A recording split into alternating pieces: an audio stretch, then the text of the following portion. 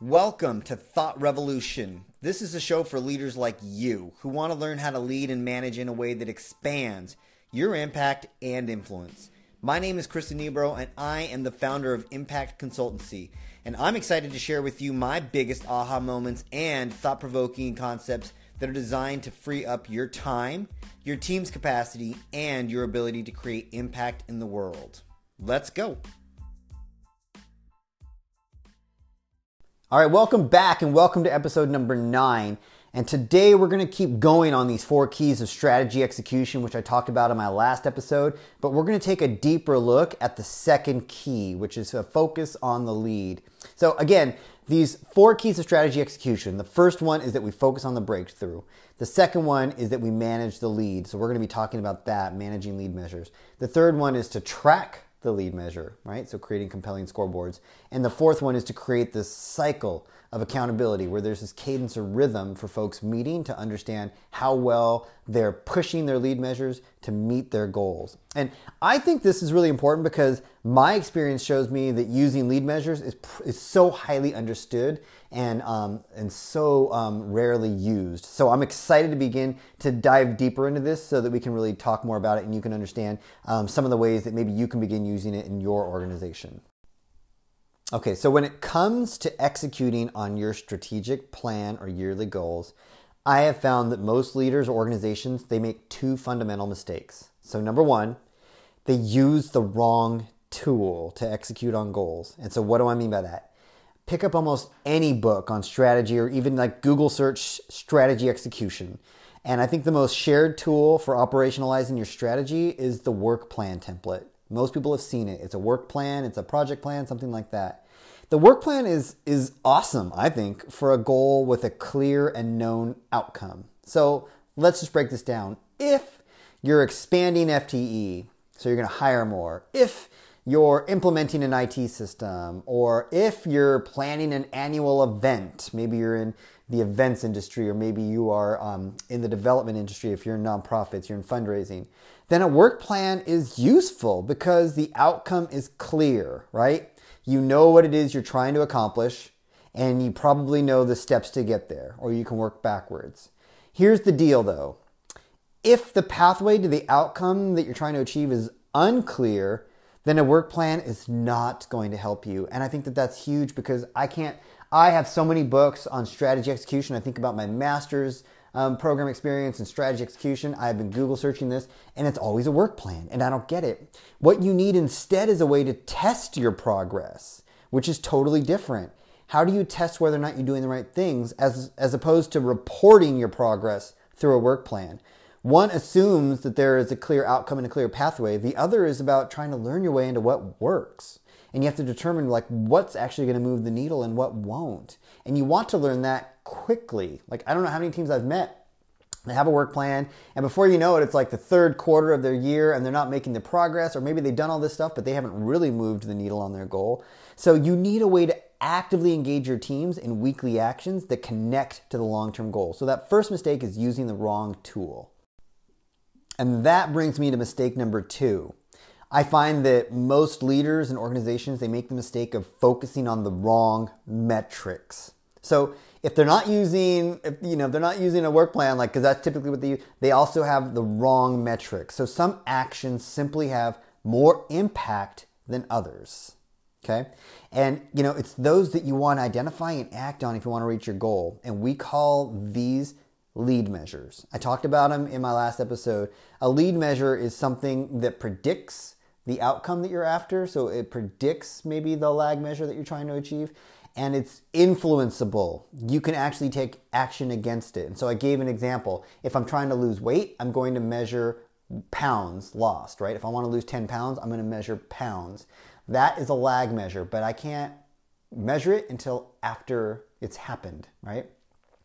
Lead measures tell me whether or not I'm on track to lose pounds, and there's something I can influence. So calories in, calories out. I can totally have influence over how much food I'm eating, and I can totally have influence over how much I'm exercising. And here's the deal. In organizations, we usually have information about the outcome or the lag measure because that's what we pay attention to. We pay attention to revenue. We pay attention to number of incidents of its safety. We pay attention to wait times. What we don't typically have is information about the lead measures or how well we're moving towards those things. We just don't. And so you have to oftentimes learn your way into what the right lead measures are. Even in the example I just gave, if I'm trying to lose weight and I'm focusing on calories in, calories out, I can have easy access to pounds by stepping on a scale, but now I might have to start a food diary to figure out how much I'm eating, and keep like an exercise journal to be able to track how much I'm exercising. And what might start to happen is that might not be enough. I might start to learn more about my body and say, you know what? I'm burning this many calories, but you know what? I'm eating like tons of carbs. And so now I got to cut my carbs back. Or I'm working out pretty well, but like my heart rate isn't jumping high enough. So what it does is it puts us in action. And it gives a starting point for where we can actually take control over a measure. And then we start to learn a little bit deeper what is really the high leverage activity. And you cannot learn that until you were in action. So you have to have a lead measure that you know you can influence, and you start working it. And the more you work it, the more you get more clear on what the right lead measure is as you go through the process. So again, key number 2 is about leveraging a lead, and it really asks that you shift your focus away from just thinking about outcomes and lag measures that are behind you and really start to focus on lead measures. And so these two things, either using a work plan or not using a lead measure, gets people in trouble. And so when you implement the second key of managing the lead, you start by identifying 1 to 2 new behaviors, because that's what you have influence over, that will have the greatest impact on achieving your goal. And these behaviors, they must be predictive, so they have to be predictive of the goal you're trying to achieve, and they must be influenceable, meaning that the team can take ownership for performing them. And I can't tell you how many times I've seen a lead measure that's just not predictive, or maybe it is predictive, but it's definitely not influenceable. And it's that mindset that we manage the results that is pervasive, right? We think that we can manage a result, and you can't. All that you can manage is a process. And so that's what we're trying to get people to experience, is how do I manage my process? And I manage my process by beginning to take a look at these lead measures. So there's really 2 kinds of lead measures. The first kind is a small outcome. And so we're giving people kind of like a mini goal every week to try to achieve. And it gives your team a lot of latitude to try to achieve it. So for example, you might say we want to register 10 new subscribers each week to our blog, or sign up 10 new volunteers each week, or achieve a safety compliance score of 97% each week. That gives your team a ton of latitude to figure out like how they're going to do that, and they're focused on it, which is awesome. However, there's another kind of lead measure that is also not well known, but I like to introduce to folks, and it's called a leveraged behavior.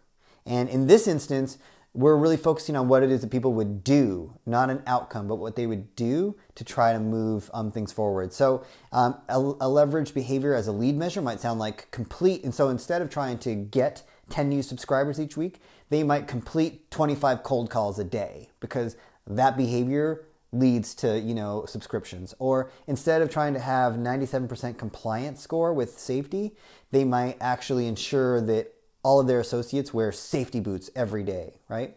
And so I think it's really important, because oftentimes what I find is when there is something that's reliable, that in terms of a behavior that you know that works, that your team is not doing, I say start with a leveraged behavior, because A, you're hardwiring a behavior, and B, you know it's a great lead measure because it's going to lead to an outcome. And as your team gets good at following through on that behavior, then we can actually get into smaller. So how would you choose? I think if you're going to do a small outcome, they're a little more difficult to achieve. They definitely have higher impact, but then it leaves it up to the team to translate what the behavior or commitment they might need to make. But they totally allow individuals to choose how they're going to focus their achievement. So I had one team, and they started with leveraged behavior. So a leveraged behavior, easier to achieve, less individual impact, but the behaviors are clear and explicit, and it creates a lot of consistency, and it predefines like what the focus is. So this team was trying to increase the amount of contribution or giving that was happening at their organization. So they were a nonprofit, and they wanted to double the amount of revenue that they were able to bring in through major gifts. And so one of the things that they started with was leverage behaviors. And so one of the leverage behaviors was making sure that folks were making certain phone calls out to folks. and making sure that they were achieving contact with folks. And so every week they had this quota that they're trying to meet. Did I call this many people and did I make contact with this many people?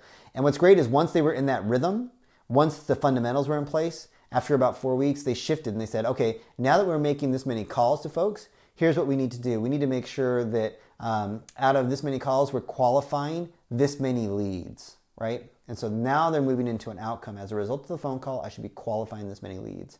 And as a result of my contact, I should be making sure that I'm getting one brand new commitment, whether that's a commitment to come and volunteer, a commitment to give, a commitment to refer, right? Whatever that looks like. And so now it's upping the game into an outcome, and that outcome should lead to ultimately either a volunteer hour, or it should ultimately lead to a contribution in some kind of financial form. But now you're starting to see like how they're able to get this moving together, which I think is really important, because now you're seeing the movement from a leveraged behavior to a small outcome. I would say that acting on lead measures is one of the little known secrets of execution. Like, we're setting teams up with high leverage activity, and they get to measure what impact they're having, and they can control what they're up to. That's huge. That's enormous. That changes everything. So that's it. That's your dose of thought revolution for today. It's short but powerful, and I'm trusting you're getting a ton of value from this. So go ahead, dabble more with lead measures. I know that all of you wake up each day with a bend to make a difference and to matter in our world. And my goal is that you spend less time having to make it work and more time spending it making a difference. If you want to learn more about the 4 keys, visit our website at www.impactconsultancy.org. And I'm Chris Anibro. Don't forget to like, comment, or leave a question for me. And please hit that subscribe button if you have not yet. All right, see you next time.